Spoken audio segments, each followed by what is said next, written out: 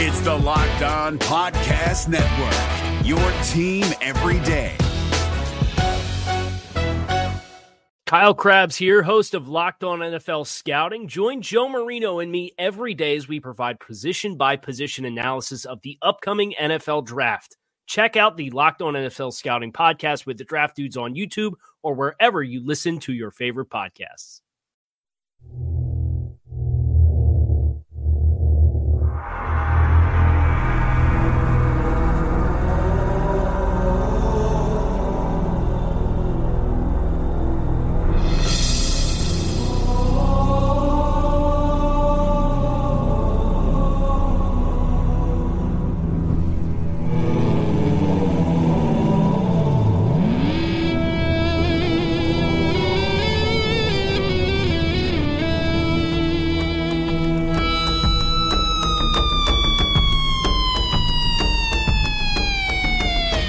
It is the Locked On Bengals podcast with your hosts Joe Goodberry and Jake Lisco.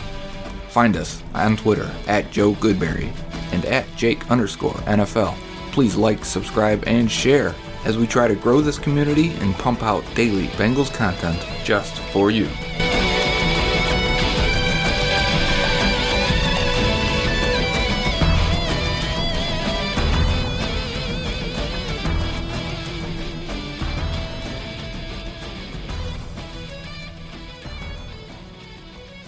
Hey there, Bengals fans, and welcome into another episode of the Locked On Bengals podcast. Today, players report to Paul Brown Stadium.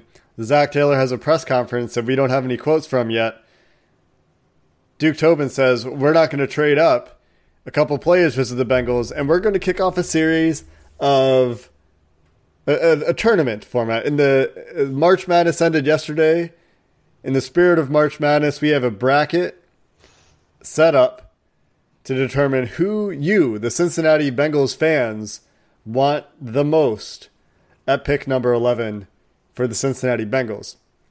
Yeah, so we're going to see a bunch of, favorite matchups and favorite prospects come together, and every day we're going to eliminate. We got to kick it off with a couple matchups each day, and it should bring us right until the day before the NFL Draft. We'll have who we think or who we want to be the pick at number 11.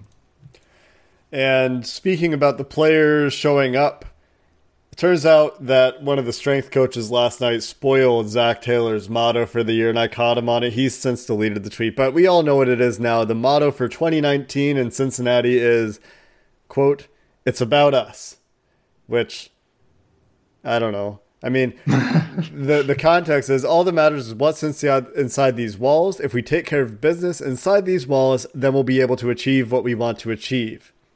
That's right. They're talking about you, Jake. You know that? They're talking about all the noise you create in the Bengals community that affects the team. And the players should not worry about what you say out there and attack you on Twitter. Yep.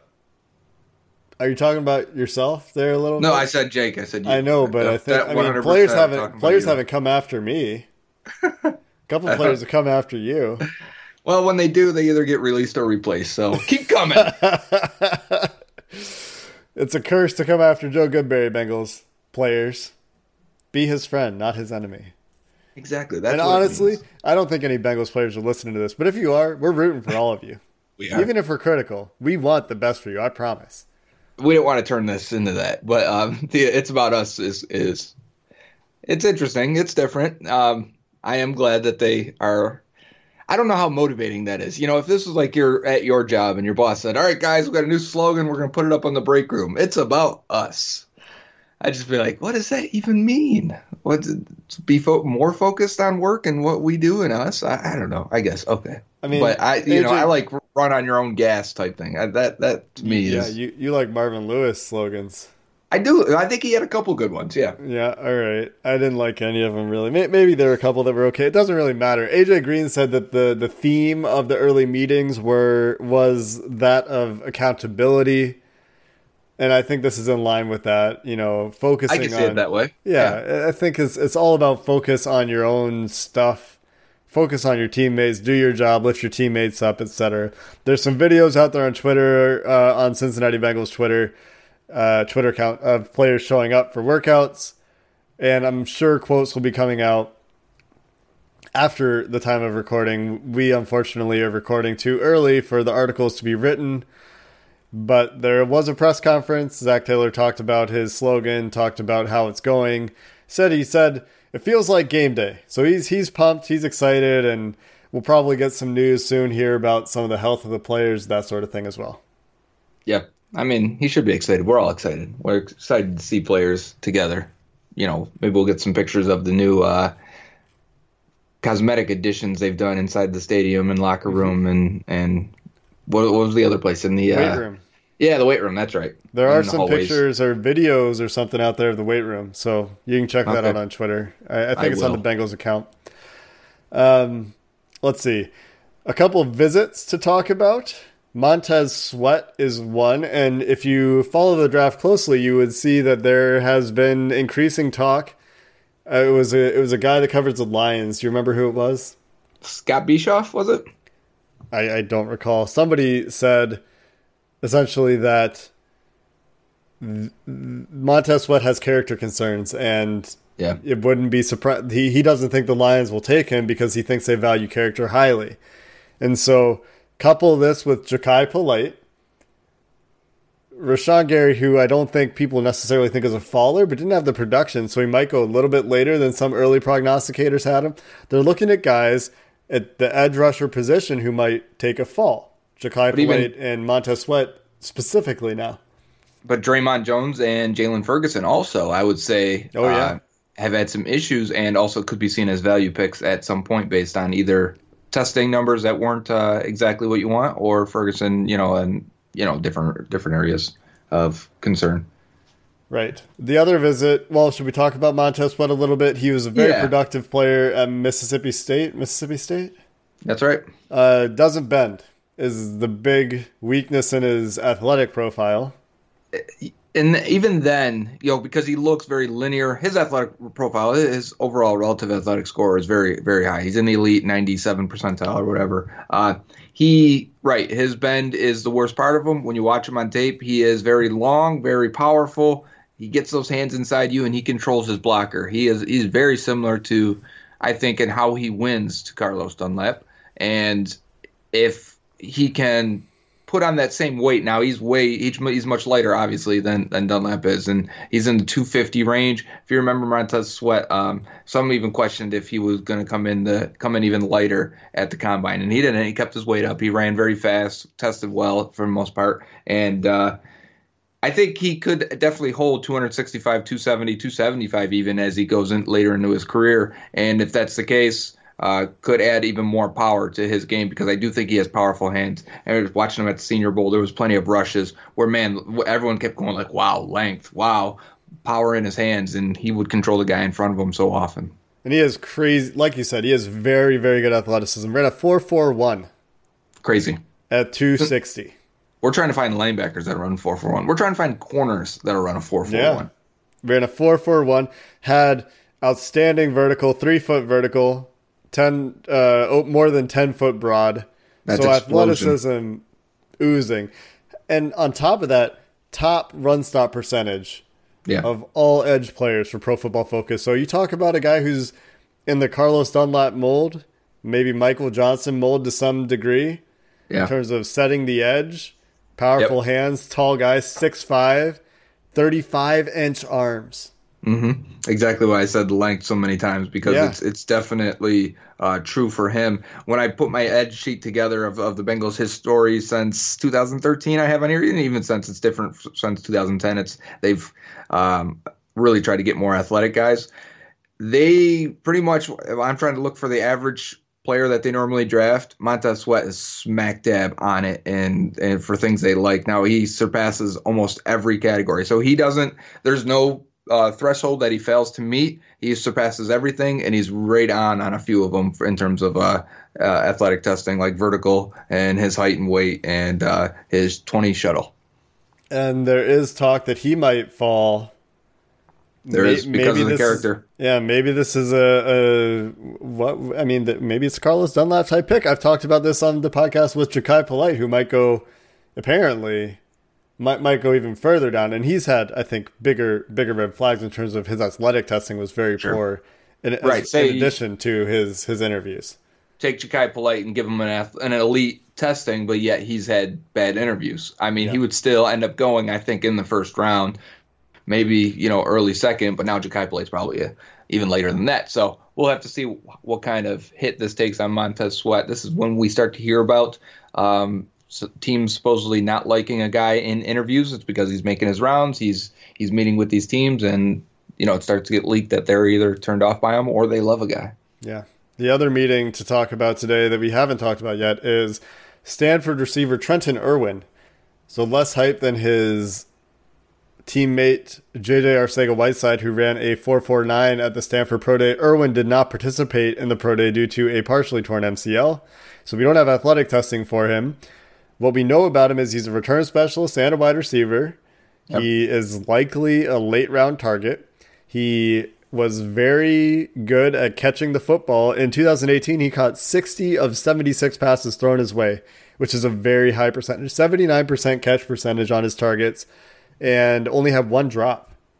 Yeah, he had some really good production earlier until he's dealt with some injuries. 2016 seems like one of them. Some people use market share. We talked about it for analytics earlier, and especially when it comes to tackling linebackers, market share. But in 2016, John Moore at Twitter, hello John Moore, he was tracking Pac-12 market share leaders, and the top of those guys were Chad Hansen, who I want to say was a 5th-round pick to the Jets, Juju Smith-Schuster at 30%, obviously we know who he is, and then Trenton Irwin was 29% out of Stanford. So 2016 seems like the year that he was either going to break out or did and didn't sustain it. But because his numbers are decent when you look at him, he's caught over 150 balls in college, 1,700 yards. His average is about 11 yards per catch. So I wonder if he's a slot guy. Watching a couple quick videos of him to jog my memory, he just seemed like an average athlete type slot guy that's going to make the tough catch. And you said he excelled at out routes, comebacks, and what was the other one? Slants. Slants, yep.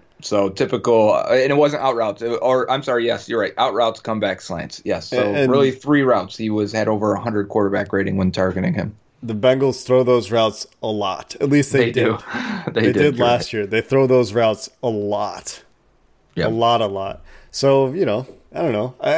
Do you see a lot of those when I think of the Rams offense? I think more of those drags. Those they're more horizontal. Yeah, interesting. Could be a return guy though. I think it's a late round target. I haven't seen any of Trenton Irwin's. Yeah, I think 22 punt returns over his career. That's not that many. No, it's not. Kickoff returner? None. They don't really return kickoffs in college anymore. You fair catch it inside the 20 and you get it on the 25. That's a weird rule. So the big strengths for Irwin are his drop rate. We talked about a few routes that he's excelled at. He looks like a solid player, but nobody that you're really prioritizing. But worth noting the name at least because the Bengals are hosting him for a top 30 visit. Speaking of top 30 visits, I think Rashawn Gary I saw is in Cincinnati today for his top 30 visit. And he will be featured in our Who Do You Want the Bengals to Pick at 11 series. Last thing we'll talk about before we get to the first 2 contests for that series are a few quotes from Duke Tobin that surfaced. I saw this on Cincy Jungle. It looks like the Cincinnati Enquirer spoke with Duke Tobin and asked him about trading up. And Duke Tobin's response is essentially that you only trade up if you find somebody who is going to change your franchise, totally change your team, are his words. And he says it's hard to convince yourself it's worth giving up the players you have to give up to do that, unless it's somebody that can totally change your team. He thinks there are enough good players who can get to 11 and get what he wants in the draft without having to move up. So I think what this essentially says is you only move up for a quarterback, or an all-world type like a J.J. Watt or an Aaron Donald who you feel really, I don't know. I don't even know if you would ever for a defensive player, but it sounds because both of those guys didn't. It's not like those guys got picked top 5 or anything either. No. So. Well, yeah, that's also true. The all-world defensive guys don't seem to get picked early. Yep. Well, not always. They're picked in the first round, but you know what I mean. Yep. So he doesn't see a quarterback worth trading up for in this year's draft. That's my takeaway. Unless he's saying it as if, it would better be a quarterback that's going to change our franchise, which that would, if you were to move up and draft a quarterback. So I don't think I think this is more of a general question anyways. I didn't know that it should be taken as this year specifically. I didn't know how it was asked and what type of setting and how he delivered it, just reading the text. But, they don't normally trade up anywhere in the draft, especially in first round. So I think there is some room for discussion of why don't you trade up in the second and third more often, because I think that's when it gets a little cheaper this year with all the 6th-round picks, even though they're not worth much. And I wanted to lead to this because I see a lot of questions like, how many 6th-round picks would it take to move up 20 spots in the third round? And I'm like, most of them, all of them, right? It would, and no one wants a handful of 6th-round picks, so it's a very hard thing to pull off. You're still going to have to lose a 4th or 5th rounder and then throw in some 6th to move up. Yeah, you're going to use your 6 to move up either a couple spots in the 3rd round, maybe 5 spots in the 4th round, and that's using 2 6. You can use your 6. You can package, your first 6 and a late 6 to get back into the 5th, maybe, but they're not worth much. And like you said, yeah, nobody wants 3 6-round picks. Right. Even if that equates on the value chart, everyone's like, I want, the 6th-round pick is a throw-in, the sweetener. I love the 6th-round picks when we're doing the mock draft, but it is just, man, because I always feel like we can get the value. Instead, I feel like the Bengals will use them to draft Trenton Irwin and guys like that. But maybe they'll draft George Iloka. That was 5th round. Maybe they'll draft... Marvin Jones was 5th round. George Iloka. No. They had 3 5th-round picks, one for Keith Rivers, one for Chad Ochocinco. They took Sean Prater, George Iloka, and Marvin Jones. I guess I should know better than to question you on topics of the draft. You did a poll for the best 6th-round picks the Bengals have ever had, and let's just lay it out for the listeners. Yeah, it was, and this is the best, so don't get shocked when I say it, but it was Cody Core, Tab Perry, Bernard Scott, and Rex Burkhead. Rex Burkhead won with 69% of the votes on nearly 3,000 votes, but I would say Bernard Scott was a pretty good pick, too. He was. He was a good In fact, pick. He had way more yards and touches in production for the Bengals than Rex Burkhead ever did. Yeah, we've talked about Rex Burkhead's use. Yeah, Bernard Scott with the Bengals, 255 carries, 1,035 yards. That was a 4.1 average, 4 touchdowns, 29 receptions for 165 yards. He also had 73 kick returns at a 24.5 average and that one big touchdown against the Steelers when Quan Cosby was out there blocking guys. Remember that one? Yeah, I do. Meanwhile, Rex Burkhead, in comparison, only had 87 carries. So 255 versus 87 for 375 yards. So 1,000 yards versus 400 yards. But he did have 34 receptions for 288 yards and 4 total touchdowns. And he also played special teams. Scott was such a big upside guy. I remember 6th round, Abilene Christian, Yeah, well, but he crushed it at Abilene Christian. Like he was way higher than that competition. He was the MVP, right? Of that. Whatever that Heisman Trophy is, and for that for D2, he won it. And he had character concerns too, right? And that's why he went a little bit later. That's why he ended up at Abilene Christian, I believe. Oh yeah, okay. So don't have super high hopes. Right. I think is I mean, for any team in the NFL draft in the 6th round, it's hard. It's very hard to find good players in the 6th round. Tom Brady's happened once in 20 years. Exactly. I'm with you. All right, let's take a quick break, and we'll come back to talk about the first 2 rounds of the Locked On Bengals Mock Madness series. This is David Harrison of the Locked On Commanders podcast, and this episode is brought to you by Discover. Looking for an assist with your credit card but can't get a hold of anyone? Luckily, with 24/7 U.S.-based live customer service from Discover, everyone has the option to talk to a real person anytime, day or night. Yep, you heard that right. You can talk to a real human in customer service anytime. Sounds like a real game changer if you ask us. Make the right call and get the service you deserve with Discover. Limitations apply. See terms at discover.com/creditcard. Hi, I'm Jake from Locked On. Think of all the amazing things in life that are expressions of you, your favorite football team, what you wear to the playoff watch party, that song that you stream over and over to get you pumped up for the gym, or the recommendations that you share with your friends on the top 6 comedy podcasts that are best to listen to on a long road trip, or even your new haircut, which may or may not be an epic bowl cut from the 90s and hopefully is. Everything that makes you, you makes all the difference. State Farm believes insurance should work the same way. Your plan, your coverage selections can be personalized by you. And the ability to choose the plan you want by picking the options that fit you, like choosing to bundle your home and auto policies, is what the State Farm Personal Price Plan is all about. Getting the coverage you want at an affordable price just for you. Like a good neighbor, State Farm is there. Prices are based on rating plans that vary by state. Coverage options are selected by the customer. Availability, amount of discounts and savings, and eligibility vary by state. Is your team eliminated from the playoffs and in need of reinforcements? Maybe it's time for a rebuild, or maybe they're just a player or two away from taking home the Lombardi Trophy. Either way, join Keith Sanchez and Damian Parson for Mock Draft Monday on the Locked On NFL Draft Podcast. They'll tell you which college football stars your team will be taking in the 2024 NFL Draft. Check out Mock Draft Monday on the Locked On NFL Draft Podcast, part of the Locked On Podcast Network, your team every day. Is your team eliminated from the playoffs and in need of reinforcements? Maybe it's time for a rebuild, or maybe they're just a player or two away from taking home the Lombardi Trophy. Either way, join Keith Sanchez and Damian Parson for Mock Draft Monday on the Locked On NFL Draft Podcast. They'll tell you which college football stars your team will be taking in the 2024 NFL Draft. Check out Mock Draft Monday on the Locked On NFL Draft Podcast, part of the Locked On Podcast Network, your team every day.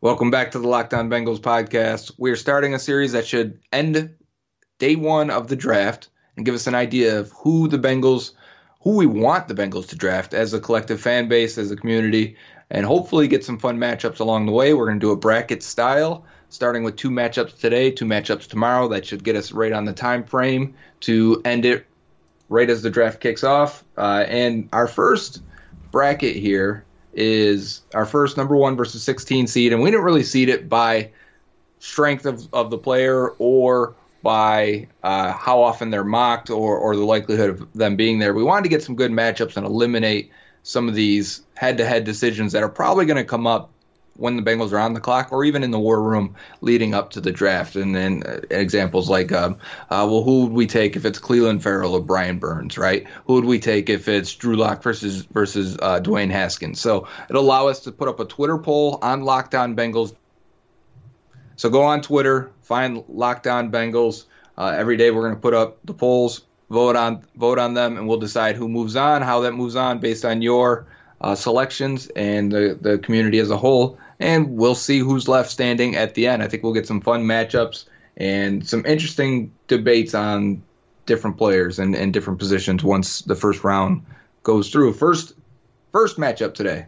And I think this is probably going to be a fairly easy one, but one that we've kind of debated and actually had had sent in some questions to Jeff Hobson at his Hobson Choice on Bengals.com, really trying to allude to this very question. And it's Ed Oliver, defensive tackle out of Houston, versus Christian Wilkins, defensive tackle out of Clemson.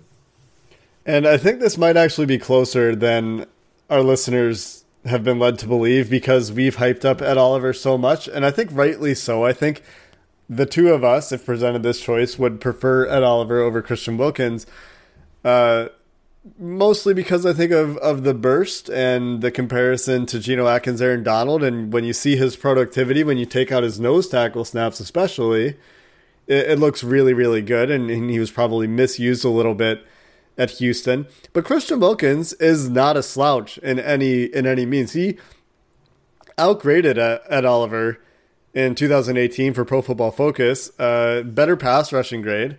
And again, if you take out the nose tackle snaps for Ed Oliver, it looks a little bit better, but better pass rushing grade and essentially the same run defense grade. Ed Oliver has a bit of a better track record as a run defender, and Christian Wilkins and Ed Oliver both took huge leaps as pass rushers from 17 to 18. Better size for Christian Wilkins. He's a little bit taller, but has 30 pounds or so on Ed Oliver, which matters to NFL teams especially. We don't have production score yet for Ed Oliver, but Christian Wilkins has kind of a... And what do you know what the thresholds are for defensive tackle offhand? They're fairly low in terms of thresholds, but solo tackle market share and tackle for loss has a big impact. So Christian Wilkins has a production score of 61. We don't have Ed Oliver's, which is average yet. Starter range. Yeah. Okay, good to know. He has a very good relative athletic score of 8.51. Really good size. So the thing is with him, he checks a lot of boxes. And so I'm talking up Christian Wilkins here because we haven't talked about him a ton, except for when we talked about Jeff Hobson, because Jeff Hobson really likes him. And one thing also that Hobson mentions in his article too, in the response to me, was the arm length of Ed Oliver, and I thought that was interesting because I'm like, well, what do you mean arm length? Geno Atkins has short arms, but I go and look at their trends and trying to find their thresholds at defensive tackle, and they have not drafted any defensive tackle under 33-inch arms since Geno Atkins, and that was in the 4th round. And really, even before that, it really wasn't too many guys even in that range. Geno Atkins is the outlier. In fact, trying to formulate a strong threshold here, Atkins wouldn't count because he's an outlier and such a strong outlier. They've drafted one guy with 33. Everyone else has been 33.5, 33 and a quarter. It's been 33 plus, and that would take Ed Oliver out of the discussion. It would also take Christian Wilkins out of the discussion, 32.5-inch arms. Woo! So even then, they might do an exception for him, huh?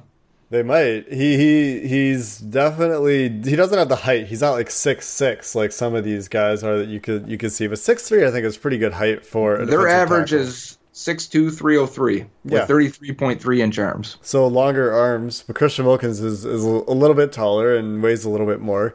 What I wanted to say though was, Christian Wilkins is second in Pro Football Focus's pass rush productivity rankings and second in their run stop percentage rankings for all defensive tackles in college football. So really, really strong productivity scores there, and productivity indicators from Pro Football Focus. Really strong grading as a senior. Was a 3-year starter and really came into his own big time as a senior. Would you be upset if that's the pick? I think the board is shaken out a few times when we've done things, and I think being on Draft Network's podcast, the NFL Draft Lockdown podcast, when they got me in that scenario, it was really Devin Bush, a couple other guys, and I mentioned Christian Wilkins also because, I mean, he was right on the cusp there. I could see a scenario where he is the pick at 11. I could see a scenario where if they were enticed to trade down to 15, 16, and he's definitely the pick. Yeah, I think there's certainly a world where he's a pick, and that's if linebackers are gone. And he might even be higher on their board than Devin Bush is, or Devin White, whichever one you like more. He might be above one of the linebackers. They might have one linebacker first and then other players in between the two. I can't remember. Oh, I know what mock it is, and we can't talk about it yet. But Devin White and Devin Bush, remember, Bush went to the Broncos at 10. Remember that scenario? And we looked at it in hindsight, but we can't talk about it too much yet on who we picked. Yeah, we don't want to spoil it. Right. But both linebackers were gone before the 11th pick. Yeah, with Buffalo and Denver drafting right before the Bengals, there's a world where the guys you want, and quarterbacks going early too. There's a world in which the quarterbacks are gone, the linebackers are gone, and then you're questioning, all right, am I taking a tight end? Am I taking another defensive tackle? Am I trading back? What am I doing here? And that's the world where you look at Christian Wilkins and say, you know what? He was very, very productive, good team. Tested well. Maybe he's the right guy. Yeah. And Oliver, on the other hand, we've talked a lot about. Yeah, freak athlete and super strong. You're gonna have to feel comfortable breaking traditional norms for the defensive tackle spot. I think because Donald has been such a dominant force in the league, it makes it an easier pill to swallow. But I don't think that necessarily means that's true for NFL teams, or not every NFL team for sure. And Bengals may be one of those teams that, after looking at their draft history. Yeah, so Ed Oliver, we've talked a lot about his productivity, a lot about his athleticism. He's a guy that I think tested out as like he would be an average corner for his relative athletic score. That's how athletic this guy is. Do you remember the early reports that teams may be interested in him playing linebacker? Yeah. And that's why, because he would probably be a freak 3-4 outside linebacker. He'd be fine if you asked him to stand up. And you could ask him to stand up. So that's one of the beauties of Ed Oliver, too, in the Cincinnati Bengals defense, is you could put him at edge if you wanted to, especially in base packages, I think. And he's definitely a nickel interior pass rusher for sure. I would love the tackle end stunts with Atkins and do it double on each side, and you got Atkins and Oliver coming around the outside while both ends go inside. Imagine them coming around, man. And it would work and fast. They would have the personnel for it. Yeah. And Christian Wilkins, he's a heavier guy. He's still pretty athletic, but he's not explosive. He doesn't have the explosive quick speed. He's not elite. He's a good athlete. He doesn't have like the 4.4 40. I don't know. What did Ed Oliver run for his 40? It was something stupid. It was stupid. I want to say 7 or 4.66. It was. Yeah. I think it was the unofficial time. I think they adjusted it to 4.71. And Christian Wilkins is a 5 flat kind of guy. So right, which is good. It's good. It's fine. Christian Wilkins is a very good athlete, but you're not going to run him around the edge the way you can run Ed Oliver around the edge. Yeah, the Bengals typically want an athletic defensive tackle pick too. It's their average pick for the 40 is a 5.02, so they draft speed at defensive tackle when they do it. Yeah. So that's our first one, is Ed Oliver versus Christian Wilkins. Yep. Don't let yourselves be too polluted by all of our hype for Ed Oliver. If you want to vote for Christian Wilkins, feel empowered to do so at the same time. Stay true to your board. Cinderella story. We love Cinderella stories. We love underdog battles. Yeah. So let's see. Although how I many don't votes expect this this to be underdog close. gets. Yeah. Yeah. So when you're voting for this is a player that you want. So don't necessarily vote because Ed Oliver is for sure going to be gone, so I'm going to pick Christian Wilkins here. Don't think of it that way. We're trying to figure out who you want out of guys that are potentially realistic targets, who you want the most. Yep, and you could vote if you really felt like, no, the Bengals won't take this guy. They'll take this guy. Then feel free to vote that way, too. It's up to you. For sure. And then the next bracket, the next battle for today is both Iowa tight ends going against each other. We have TJ Hawkinson as a 6th seed, Noah Fant as an 11th seed. Again, the seeds are loose, but this is the matchup for today. Both highly productive, very athletic guys. Noah Fant tested like a freak. Hawkinson was a little bit more productive. Hawkinson's a little bit better blocker. Honestly, if you give me either one of these guys, I'm going to be happy and excited. I think this is the interesting one of our first day battle, and to see who people want. Do you want the more steady guy, or do you want that upside freak that could really change your offense? And people say that TJ Hawkinson is a better blocker, and he certainly was in 2018. And he flashed some insane blocking ability in 2018. But Noah Fant has the size to do it and has the athleticism to do it. So it's not to say that Noah Fant can't be a blocker. And if you average out their blocking grades from Pro Football Focus over the last 2 years, it's actually really close. 69 for Hawkinson versus 67 for Fant. So yes, there's probably a more refined blocker coming out for Hawkinson, but Fant can do it. It's not to say that he can't.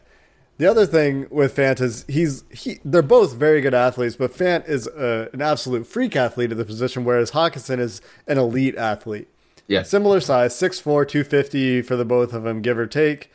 Hawkinson has a slightly better production score.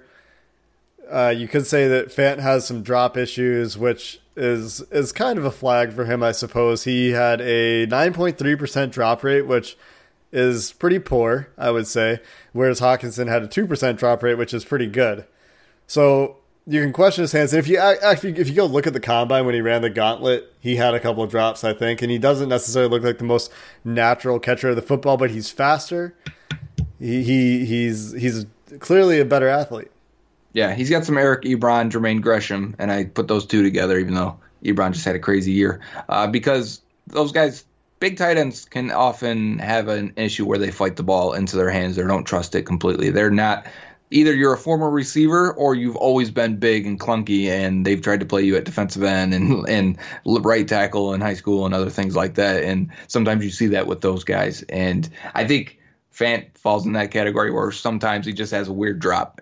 But that's not the biggest knock for him, because he is going to be a freak guy that's going to get open so often and not be in contested situations all the time. But for me, looking at him, and stats-wise also, I was listening to a Iowa Hawkeye writer, and he was saying how really he was surprised by Hawkinson's last year. He showed at the end of 2017 progression and became a really solid number 2 guy. He had 24 catches that year, 320 yards, and 3 touchdowns. So it looked like a really good number 2 tight end. But he said the light bulb clicked. He had a moment, and He showed up to the next year's spring game, was killing people in the blocking, just exerting his power, exerting his will on whoever he wanted in front of him, became a dominant blocker, dominant receiver. And this past year, he went up to 49 receptions, 760 yards, 6 touchdowns, a 15.5 average. In comparison to Noah Fant, he out-received him. Fant had 39 receptions, 519 yards, 7 touchdowns. But the thing is, the previous year, Fant was also really good. 30 receptions, 494 yards, and 11 touchdowns. He was a huge red zone threat. 2 years, 13.3 average, 16.5 average. If there's a correlation from college production to NFL production, that yards per catch average at tight end is very key. Mm-hmm. And if you ask the Draft Network, just because we've, I think, talked about Hawkinson as our top tight end in the draft, we've given lip service to Noah Fant, but if you were to ask the Draft Network who their top tight end is, it's Fant by a fair margin, I think. And they're both very good players, but they have Fant on a top 10 grade, and they have Hawkinson on a round 1 grade. And I think that could play out the way the draft may work. I could see a team fall in love with Fant and his upside and who he can be and who he is, really. He's a good player.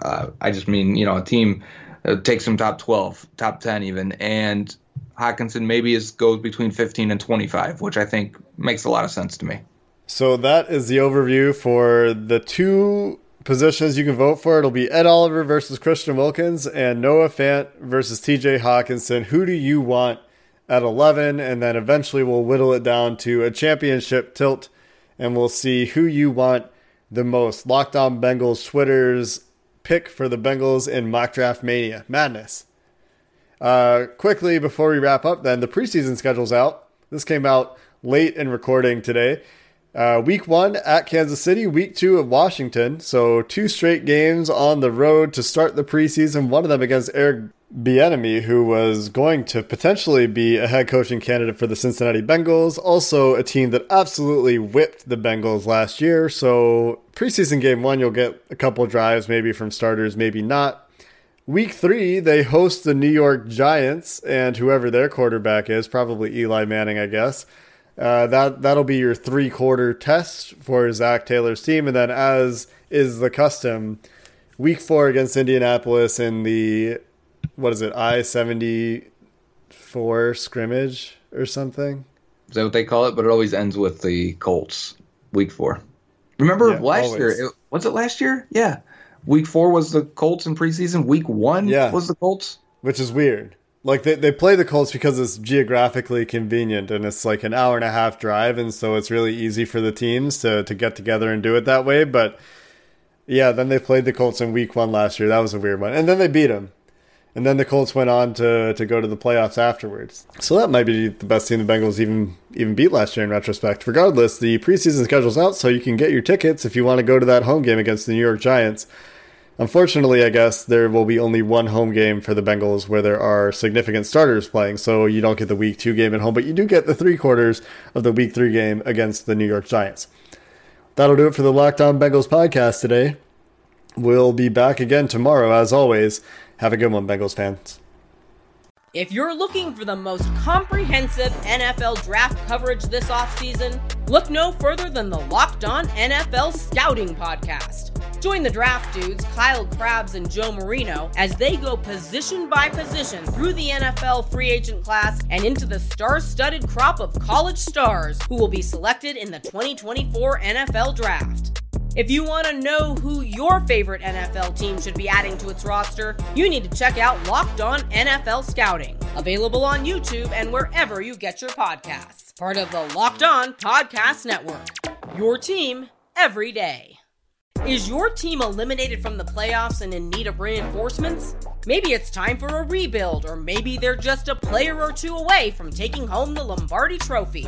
Either way, join Keith Sanchez and Damian Parson for Mock Draft Monday on the Locked On NFL Draft Podcast. They'll tell you which college football stars your team will be taking in the 2024 NFL Draft. Check out Mock Draft Monday on the Locked On NFL Draft Podcast, part of the Locked On Podcast Network, your team every day.